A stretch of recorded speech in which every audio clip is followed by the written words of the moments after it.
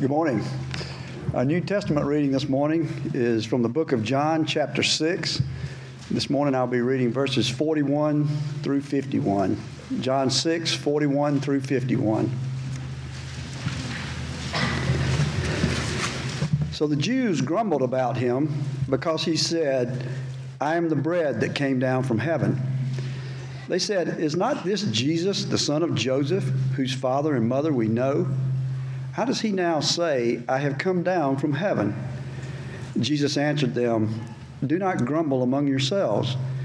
No one can come to me unless the Father who sent me draws him, and I will raise him up on the last day. It is written in the prophets, and they will all be taught by God. Everyone who has heard and learned from the Father comes to me. Not that anyone has seen the Father except he who is from God. He has seen the Father. Truly, truly, I say to you, whoever believes has eternal life. I am the bread of life. Your fathers ate the manna in the wilderness, and they died. This is the bread that comes down from heaven, so that one may eat of it and not die. I am the living bread that came down from heaven. If anyone eats of this bread, he will live forever. And the bread that I will give for the life of the world is my flesh." Our sermon text this morning, we're in 2 Peter chapter 2, verses 17 through 22.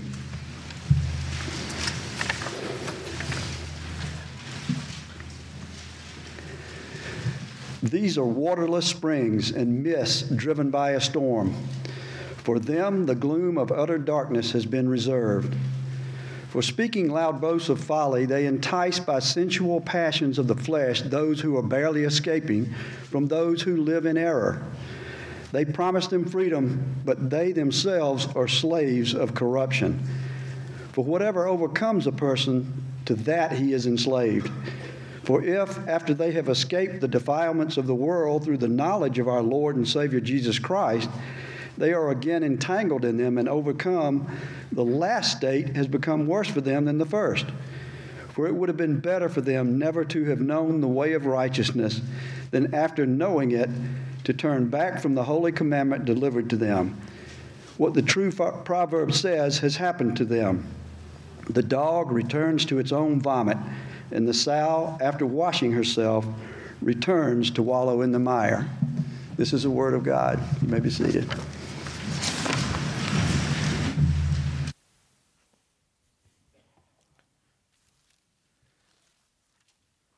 Old Peter doesn't give us too many verses for our plaques to hang on the wall, does he?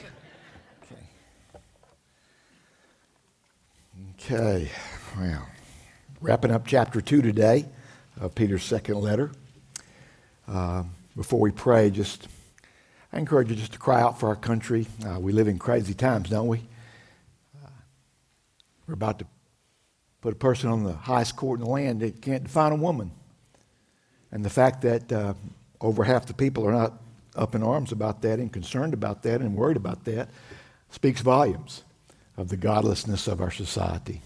So let's pray and ask God to move. We are waiting for him. Wait means to trust. We're trusting him. We're trusting him with all our hearts, and we're joyful in that trusting.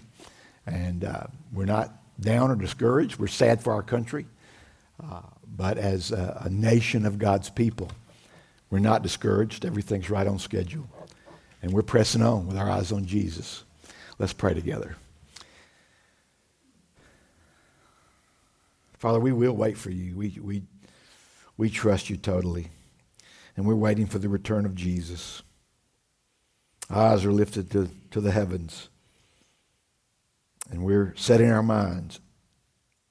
We're striving to set our minds on things above and not on wicked, godless, crazy, silly things of this earth. Can't define a woman. How silly can one get? So keep us fixed, Father. Keep us focused. Help your church to stand strong in a time when Many who profess to be in our ranks are wilting and cowering and want to be liked and want to be thought with it and up to date and on the right side of history. God, thank you that we are on the right side of the author of history. And we pray that you would keep us strong and unafraid and pressing on as we wait for you, as we trust you. Thank you, Lord, for granting us that feeling of need for you that we sang about earlier. Thank you for granting us repentance. Thank you for granting us faith to believe you, to believe your gospel, and to trust you, and to confess your Son as the absolute Lord of our lives and the absolute Lord of all things. So continue to grow us, Father. Continue to grow us in the grace and knowledge of who you are. And we'll give you all the thanks and all the glory. Teach us today, Father. Teach us. Give us ears to hear and hearts to embrace your life-giving, sanctifying word. In Christ's name we pray. Amen. All righty. We're going to wrap up this section on false teachers today. This entire chapter has been a warning to believers about false teachers who bring in destructive heresies and deny the lordship of Christ. As we have seen, Peter, under the inspiration of the Holy Spirit, has described these people as greedy, dishonest, immoral, arrogant, irrational, ignorant, overindulgent, and hypocritical. They are deceivers of God's people who entice them with false promises. Peter says that they follow the way of Balaam, which, as we unpacked last week, involves the love of money and sexual immorality. If you missed last week, I encourage you to go to our YouTube channel or to our website and either watch it or listen to it.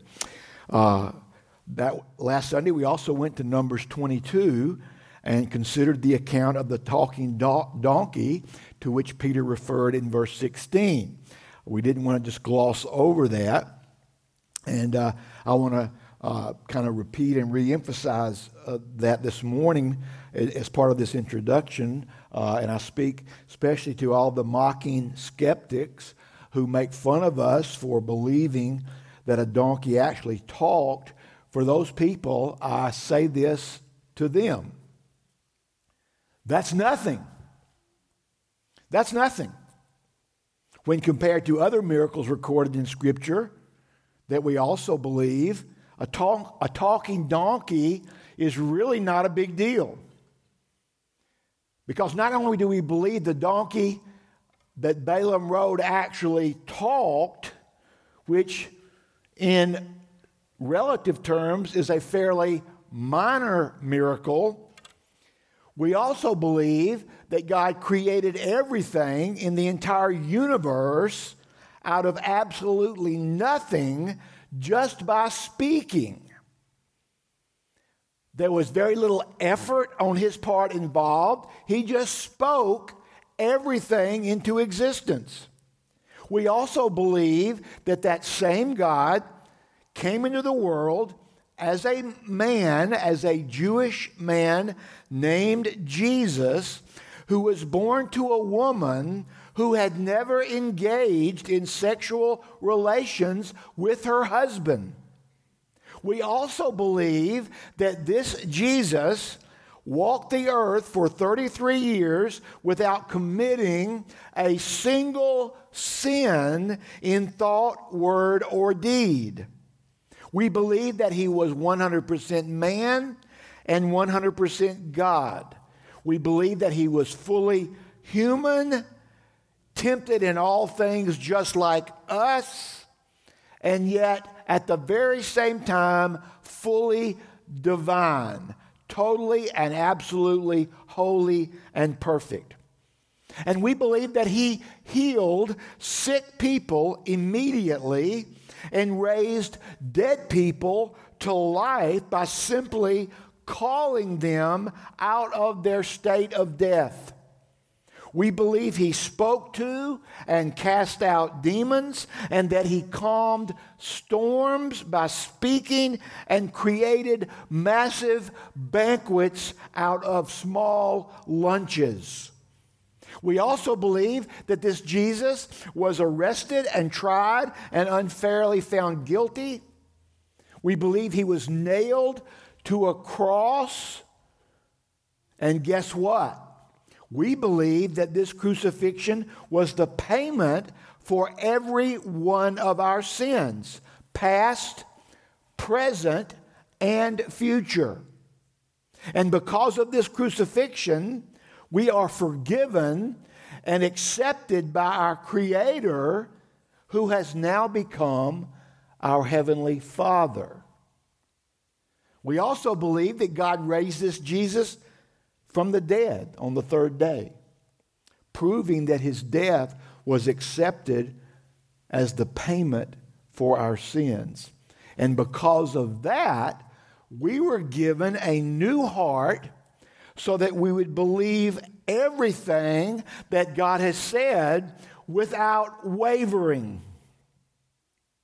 We also believe that after Jesus rose from the dead, he spent 40 days teaching his disciples and then ascended bodily.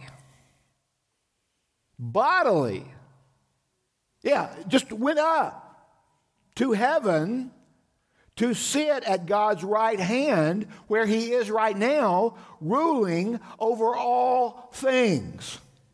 And every Sunday, we believe that we have the joy of communing with him in a spiritual sense right here at these tables. Every Sunday, he's here. And we believe with every fiber of our being that he's coming back to take us all home. We are confident that we are bound for the promised land. So, dear skeptic, dear mocker, don't make fun of us for believing in talking donkeys. Make fun of us for the big beliefs. Make fun of us for the ones that really, really matter. And know that one day you will stand before your Creator and you will uncomfortably discover that all the things we believed were true. But listen,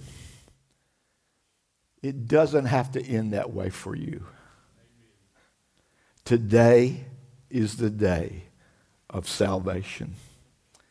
Repent of your sin and confess Jesus as Lord, as we have done, and discover the joy of believing the great truths of the Bible and the eternal comfort of forgiveness of all your sin, including the sin of unbelief. Okay. That felt good. Today we will consider Peter's final condemnation of the false teachers. Peter holds nothing back. Don't you love that about him? He holds nothing back in giving his final words on this subject, the subject of the false teachers and the false prophets, as the Holy Spirit inspires him to use metaphorical images from nature and everyday life. For example, number one, if you're following along on your sermon sheet or your seat saver, verse 17 tells us that these guys, these folks, are waterless springs and mists driven by a storm. Okay, what picture is that conveying? In other words, that's another way of saying these people are the exact opposite of Jesus. Now, why do I say that? Well, I say that because of what Jesus said in John chapter 7. verses 37 and 38. On the last day of the feast, the great day, Jesus stood up and cried out, "If anyone thirsts, let him come to me and drink. Whoever believes in me, as the scripture has said, out of his heart will flow rivers of living water." The false prophets are waterless springs. They're dry wells. They're just the opposite of Jesus. Jesus, you get rivers, unending rivers of living water. False prophets, you get a dry well. So in condemning these false teachers, Peter uses two metaphors involving water, or rather the lack of it.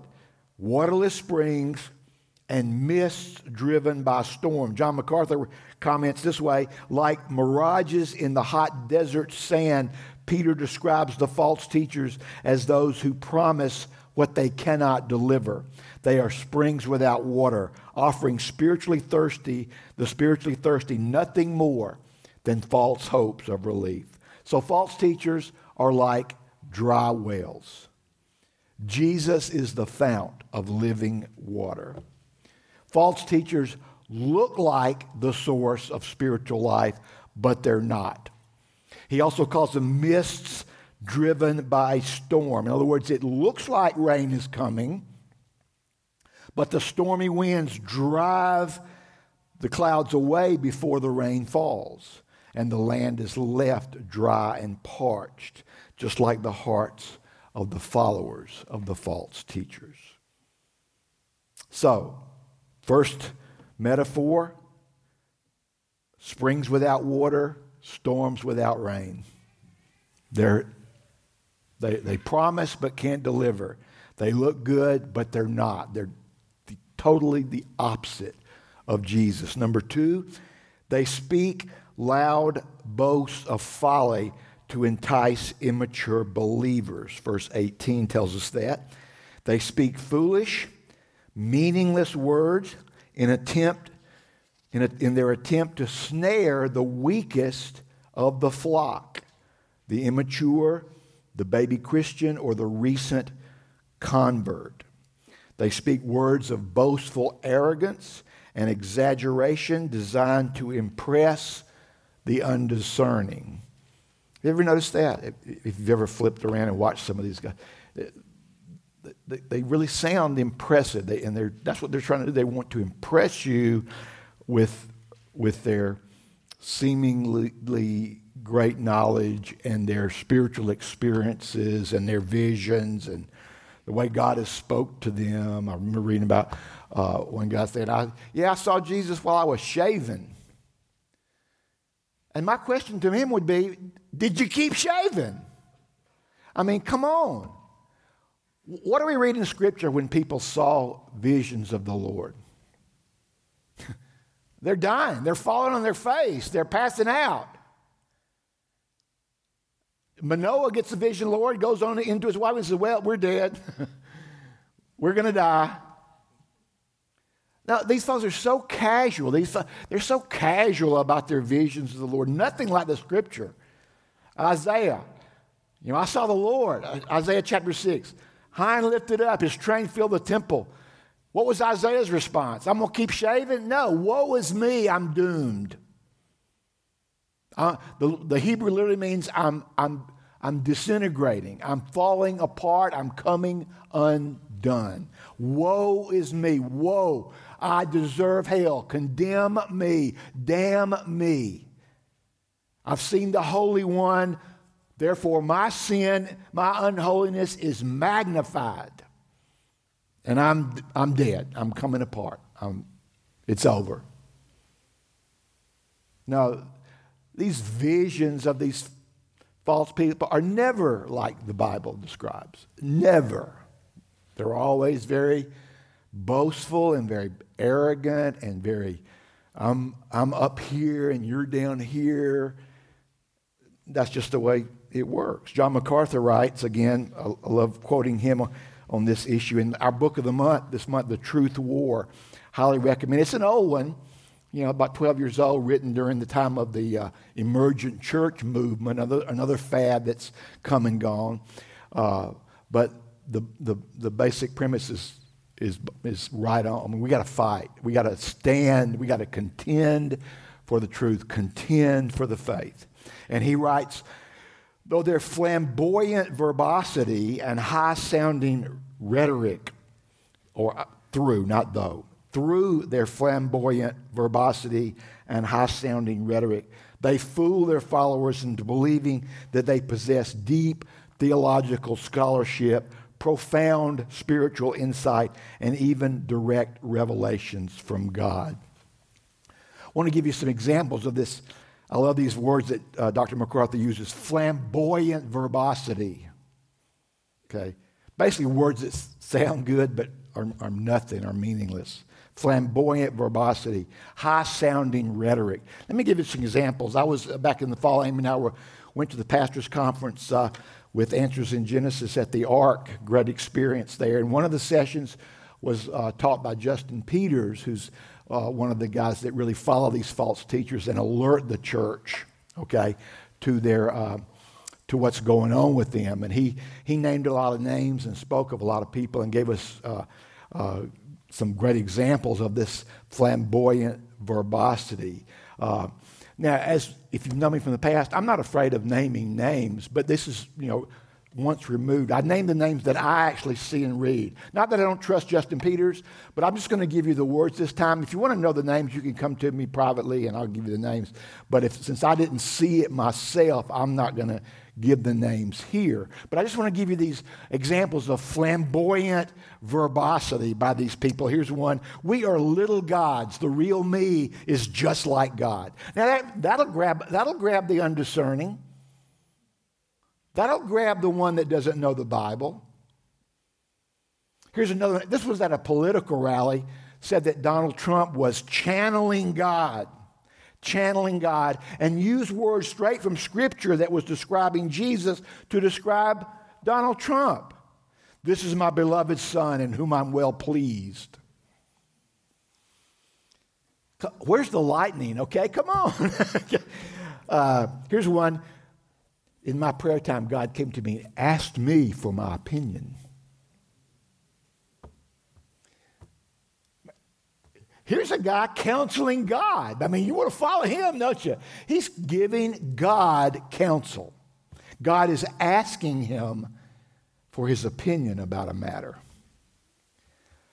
Here's one. When we pray, we give God permission to work.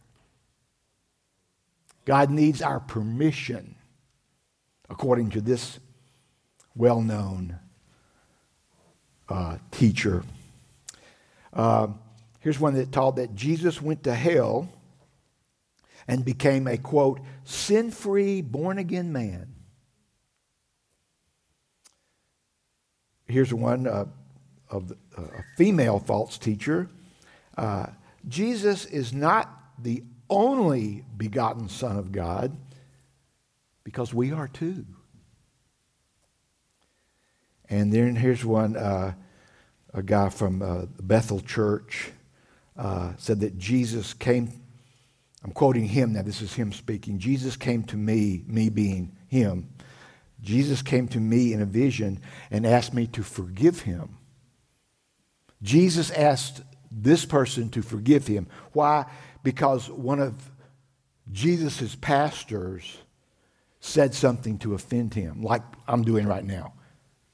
It'd be, if I named this guy's name, it would be like, okay, I'm saying this about him. So Jesus goes to him and asks this guy to forgive him because of one of his shepherds said something bad about him. How do these people have anybody listening to them? Isn't that baffling? But it shows you the state of the church in America. That so many of these were all different people. These weren't the same people. That was what, 7 or 8, all different people that had the huge followings. It's amazing. It's amazing. So, but we got to be diligent, and we've got to press back against that, okay? So, let's move on. Number 3. So far, we've got waterless springs, mist driven by storm. They look good, but they're not. They're dry wells. They speak flamboyant verbosity to entice the undiscerning and the immature. Okay. Third, they promise freedom, but are slaves of corruption. Verse 19 tells us that. They promise freedom, but are slaves of corruption. Now, how ironic is this? Slaves of sin promising freedom. But the freedom they preach is the freedom to sin without repercussion. It's the example I mentioned last week of the Gnostic heretics who taught that since body and soul are separate, you can sin all you want to in your body, with a special emphasis on sexual sin, because it doesn't affect your soul, because your soul is totally separate from your body. The freedom to sin without repercussion. Dietrich Bonhoeffer called it what? You all know, cheap grace. Cheap grace. License, the licentiousness. You have the license to sin because we're saved by grace and not by works. Then you can keep sinning because your forgiveness is not based on your works anyway. So just keep sinning. What was Paul's response to that in Romans? God forbid. May it never be. Chapter 6, 7, 8. God forbid, no. May we keep on sinning that grace might increase. Never. No, that is not what grace teaches. What does grace teach? Titus 2, 11 and 12. For the grace of God has appeared, bringing salvation for all people, training us. Grace is a trainer. Grace is a teacher. It's not a free ticket to keep sinning so that you can get more grace. No, it's a trainer in righteousness. The grace of God has appeared, bringing salvation for all people, training us to renounce ungodliness. Not to keep doing it, to renounce ungodliness and worldly passions, and to live self-controlled, upright, and godly lives in this present age. That's what true grace does. Not the cheap grace that the false teachers promote. True grace does the exact opposite of what the false teachers promote. Number 4, they are phony believers who return to the defilements of the world. Phony believers, verses 20 to 22. Let's read that again.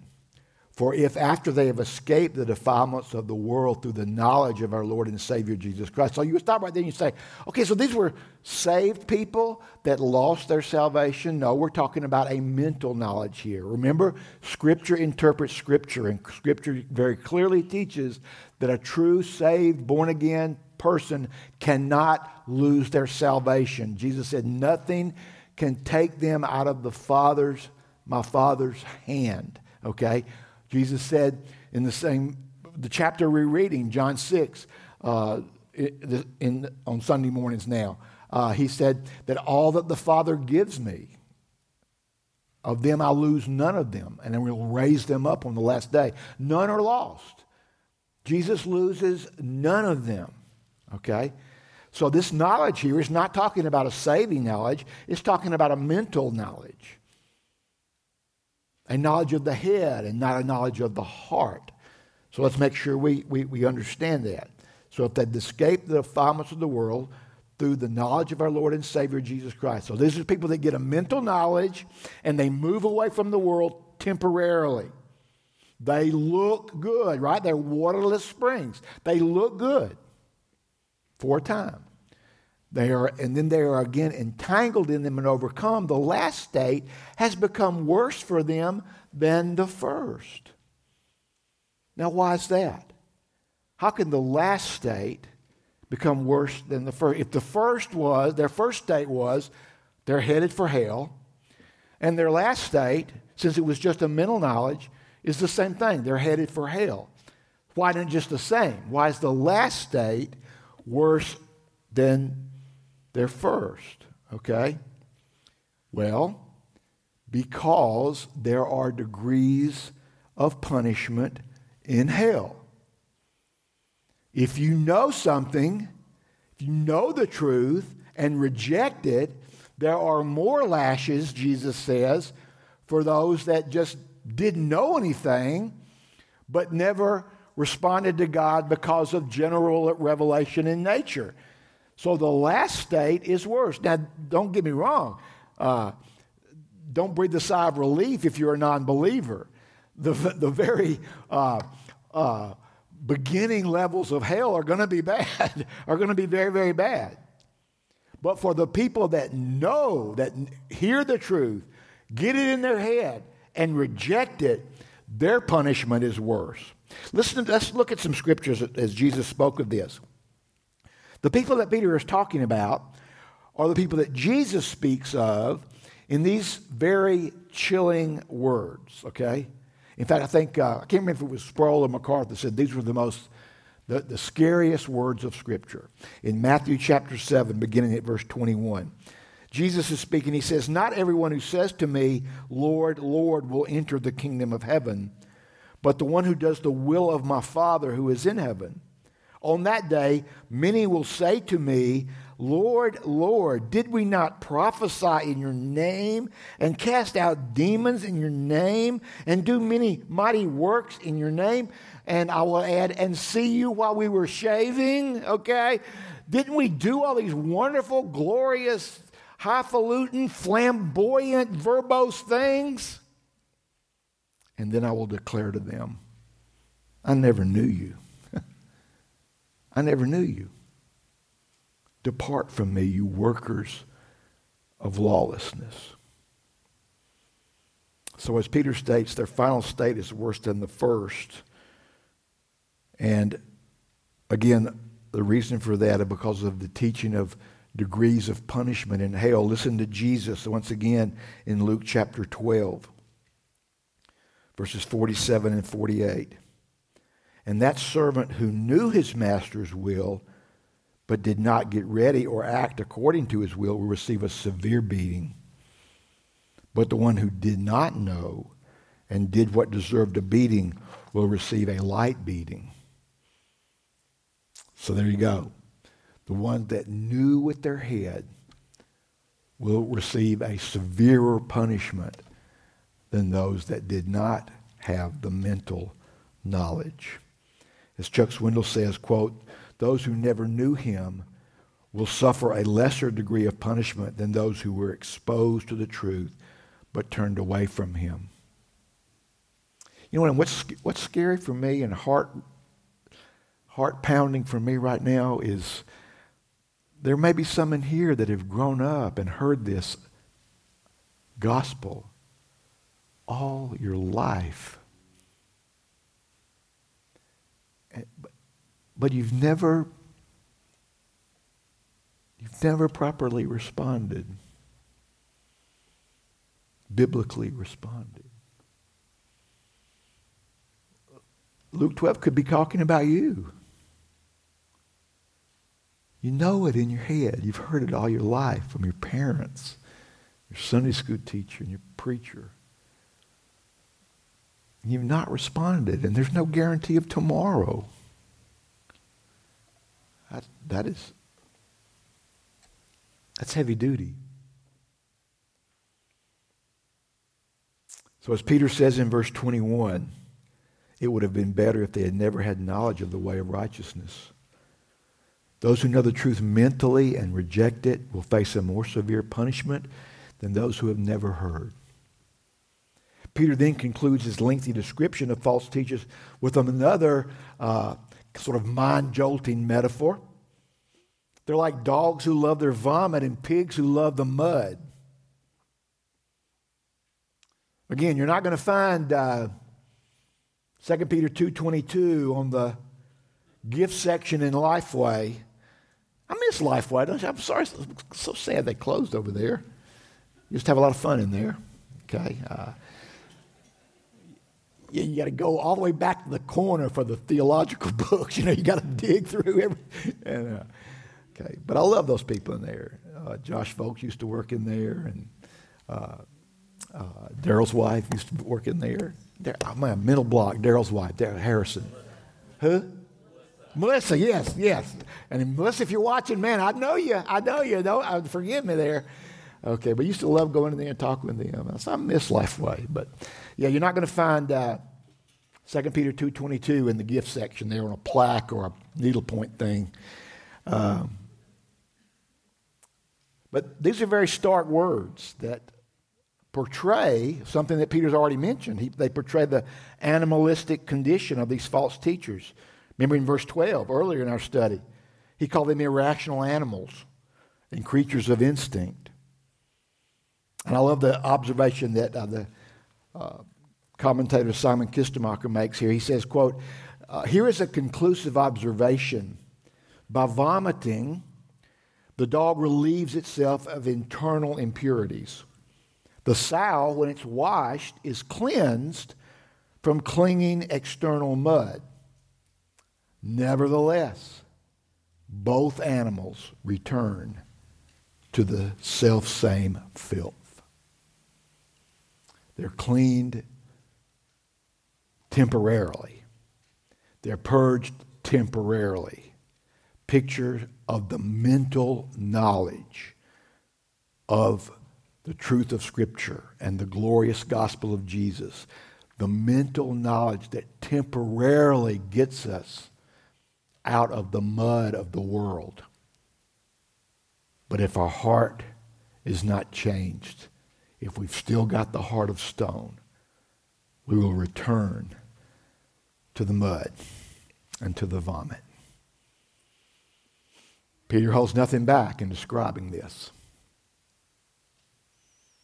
Just like false teachers always return to the filth of doctrinal error and man-centered religion to dupe their undiscerning listeners. Beloved, let's not let it happen. Don't let it happen. Okay? And then I've listed this fifth, although it was mentioned early, but I wanted to mention this last in verse 17. Peter gives their destiny. They are destined for the gloom of utter darkness. The gloom of utter darkness. In other words, hell forever. Hell forever. In the worst places of hell. Okay? Their last state is worse than the first. Hell forever. The final nail in the false teacher's coffin.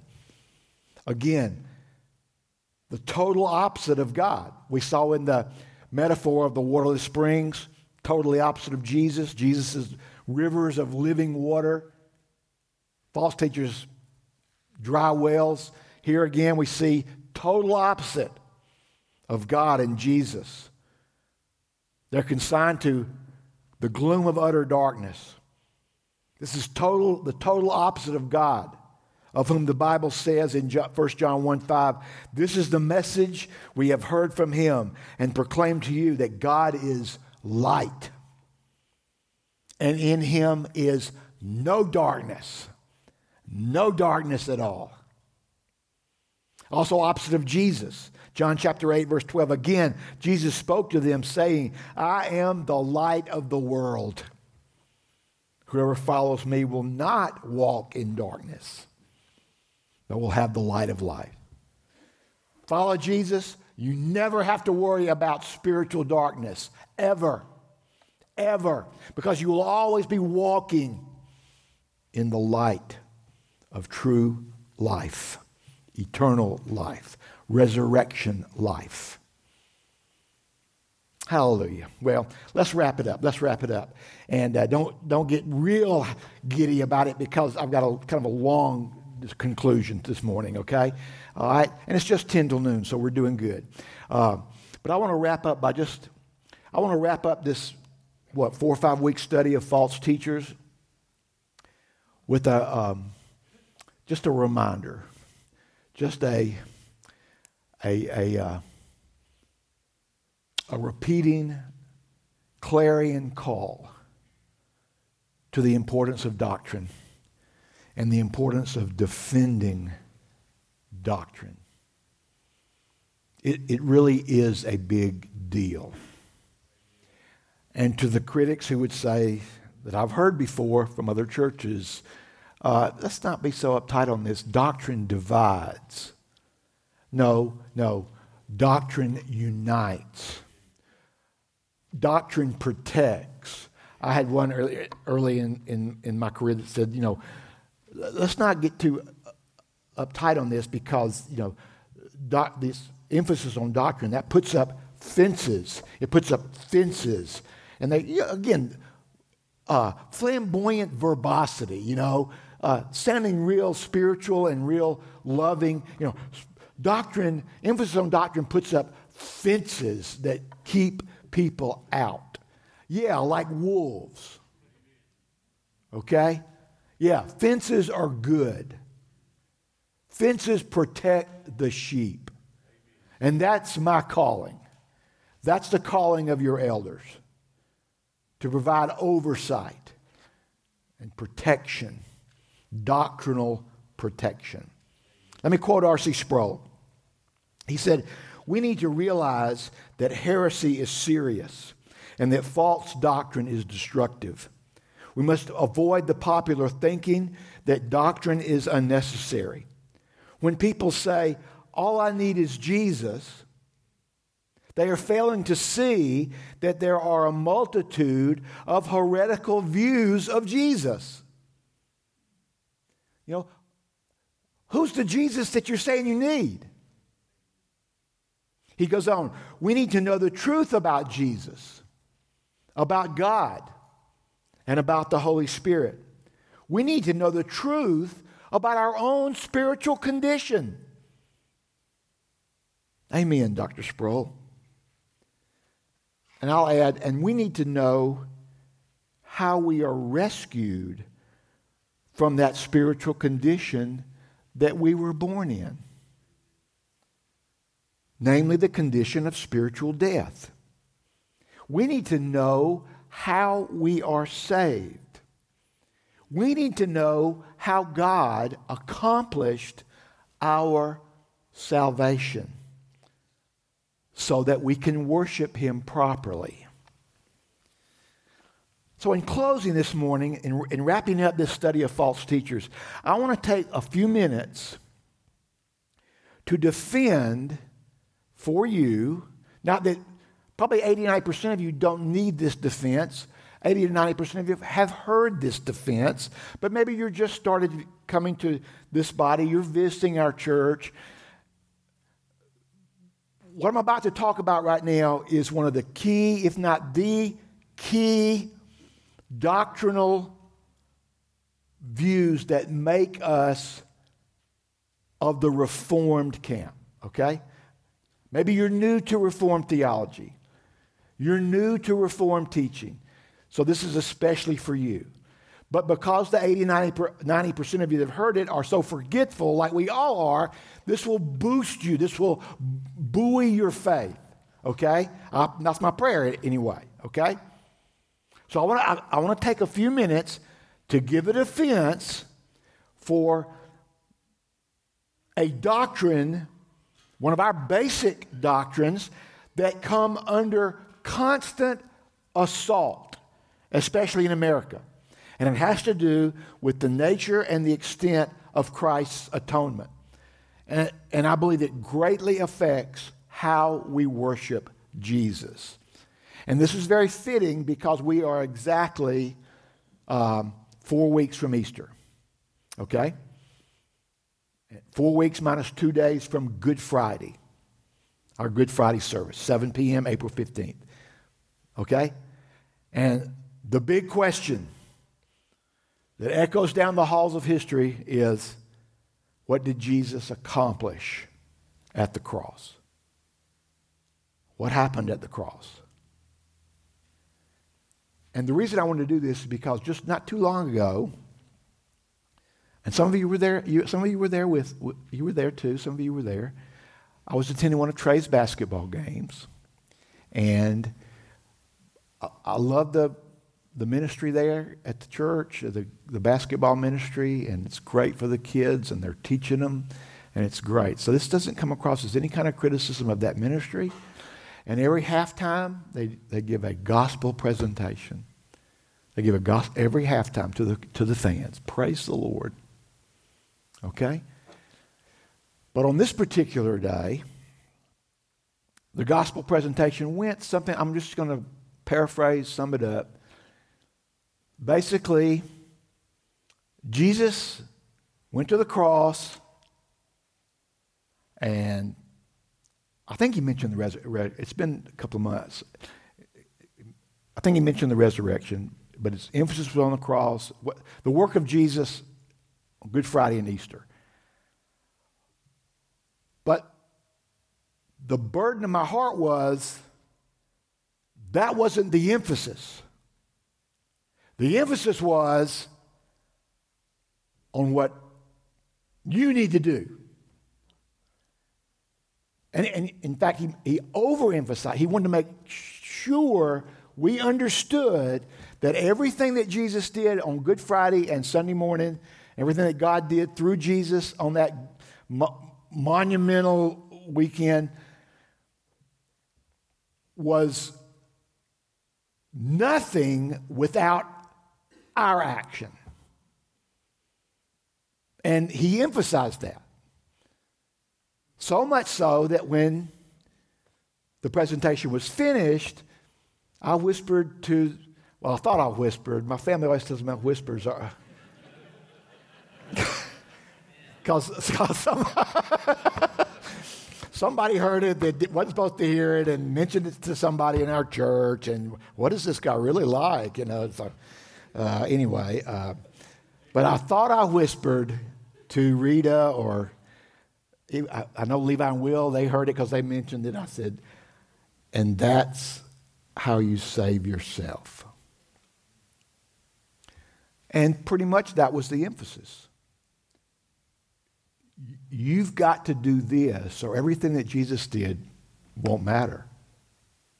It won't matter. Now, would I label this gentleman a false teacher? No. No, not at this point. I don't know him well enough. No. Make sure make that clear. Many Christians, especially in America, many born again people. I was one of them. Many professing believers believe in the save yourself gospel without realizing that's what they're doing. But I would say anyone that makes any work of man necessary for salvation is perverting the grace of God and denying the biblical teaching of salvation by grace alone. Would you agree with that? Okay. One may say, but Butch, I do have to make a decision. I do have to confess Christ as Lord. I do need to be baptized. Yes, you do. But why? Why? To be saved? No. You do those things because you are saved. You don't do those things to be saved. There is a huge, huge difference. Work with me now. And some of you, this will be about the 100th time you've worked with me on this. But this is basic. This is basic to why we worship the way we do. It's critical. So you might say, okay, Butch, all right. Okay, I'm with you. I have another question. Then how would you have done the halftime gospel presentation? the exact same way I do them here. I would tell the basketball fans what Christ has done to save sinners, and that today is the day of salvation for anyone who will repent of their sin, come to Him, and confess His lordship. Oh, okay, I got you there. So they do have to come to Christ to be saved. No. No. When Jesus saves them, they will come to Him. Do you see the difference? It's major. The act of deciding, the act of coming, the act of confessing Jesus as Lord, the act of baptism, the act of whatever you want to say a Christian needs to be doing, the act of uniting with the church, whatever that act is that we label Christian, these all follow the new birth. You with me? We don't do those things to be born again. We do those things because we are born again.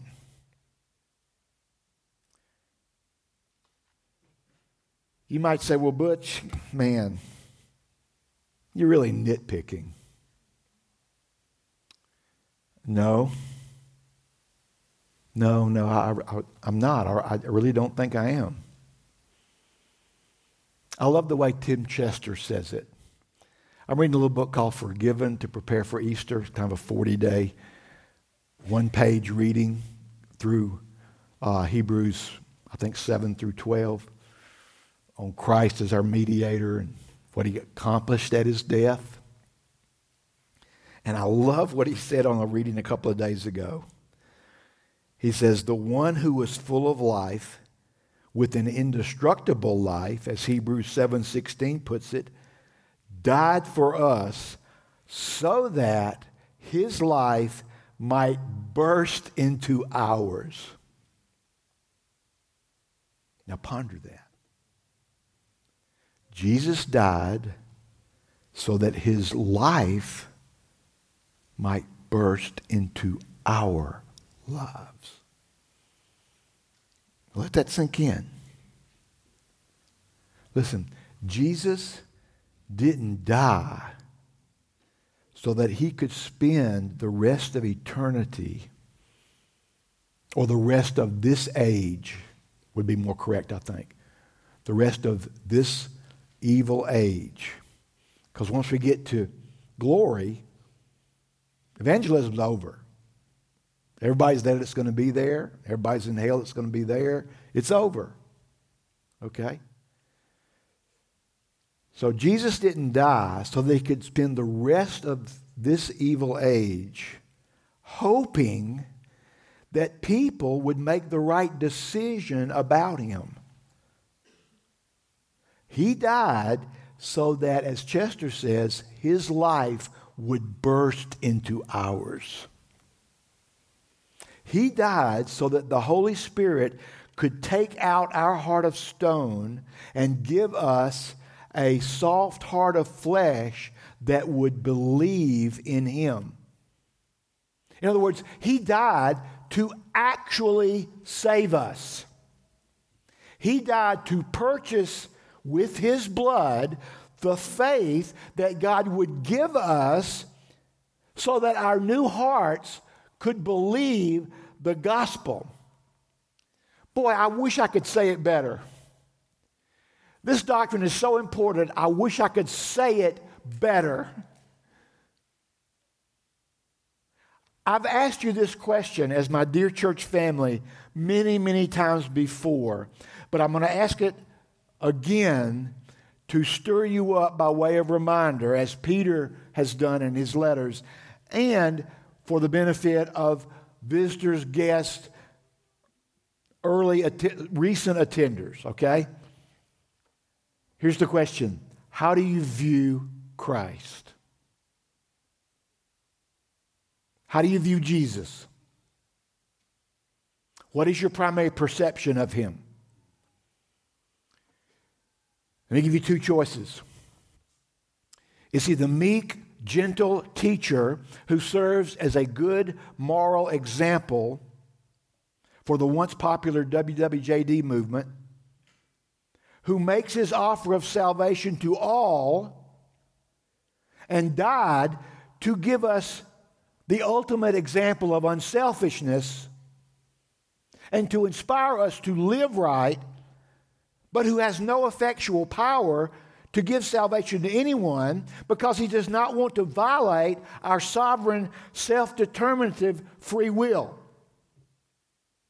Is he the loving model of selflessness who died on a cross to make your salvation a possibility? But ultimately, you have the key to eternal life because it all depends on your decision. That's the picture the halftime gospel presentator gave to us a couple of months ago. Or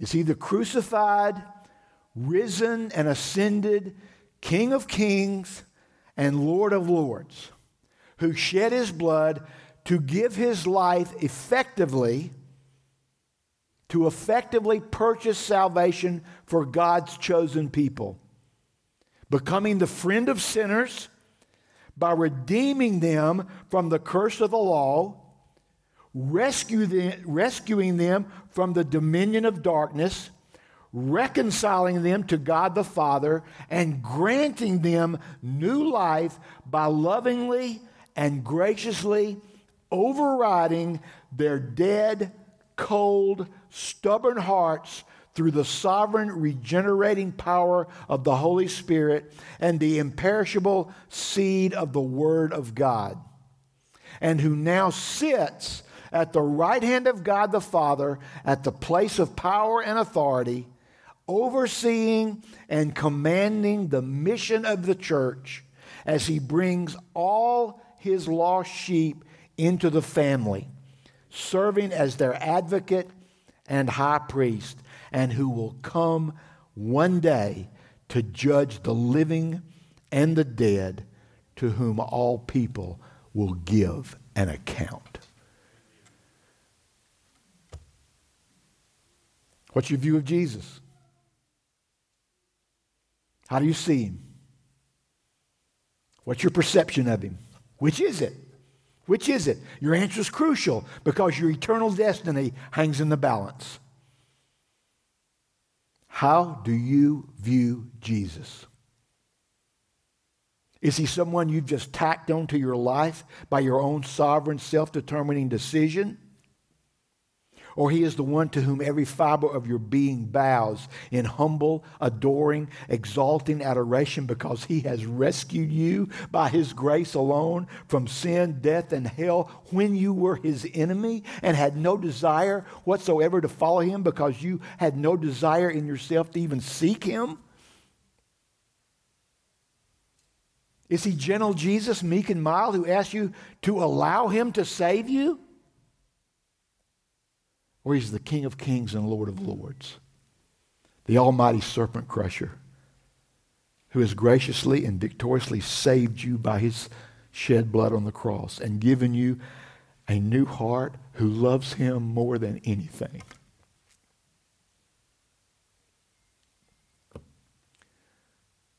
Beloved, do you see the difference in the two teachings? Do you see the difference? Oh, you must see the difference. You have to see the difference. One gives to man an honor that does not belong to him.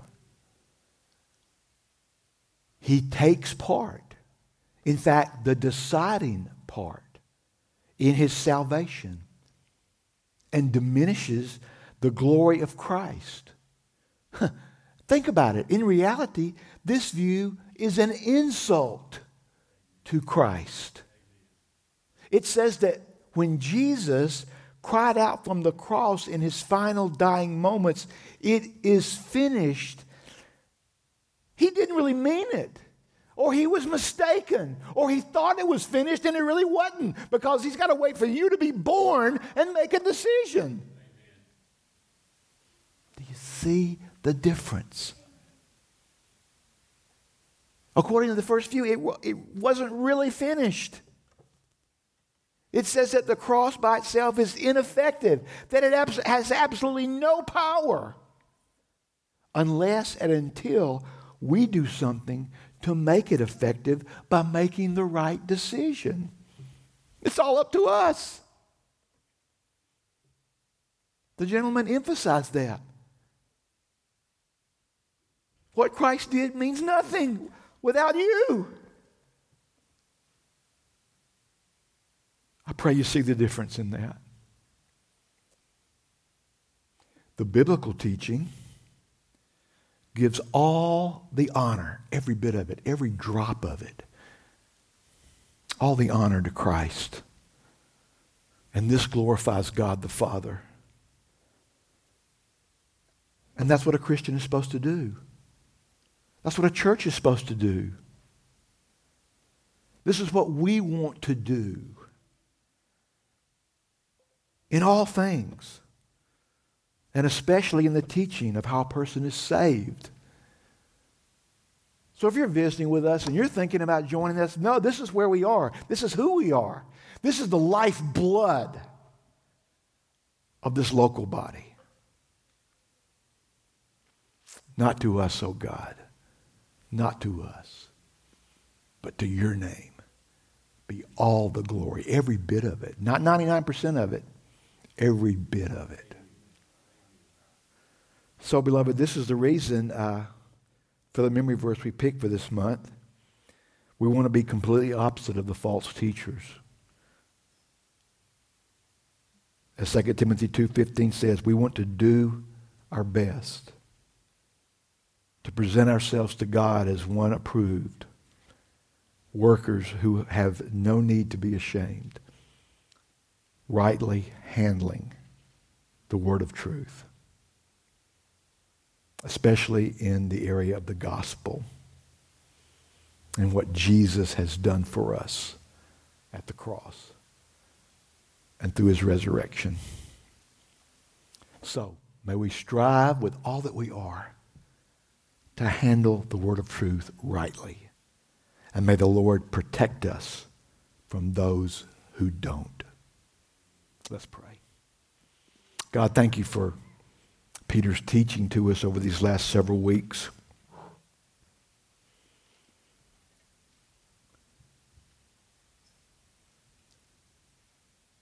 Help us, Father, to be diligent workers who rightly handle your truth. And give us great thoughts of Jesus. For as Spurgeon said, great thoughts of Christ will guide you into the haven of peace. So God, help us to think properly about what you've done for us through Jesus. And we ask your blessing now on our time of communion with him. And it's in his name we pray. Amen.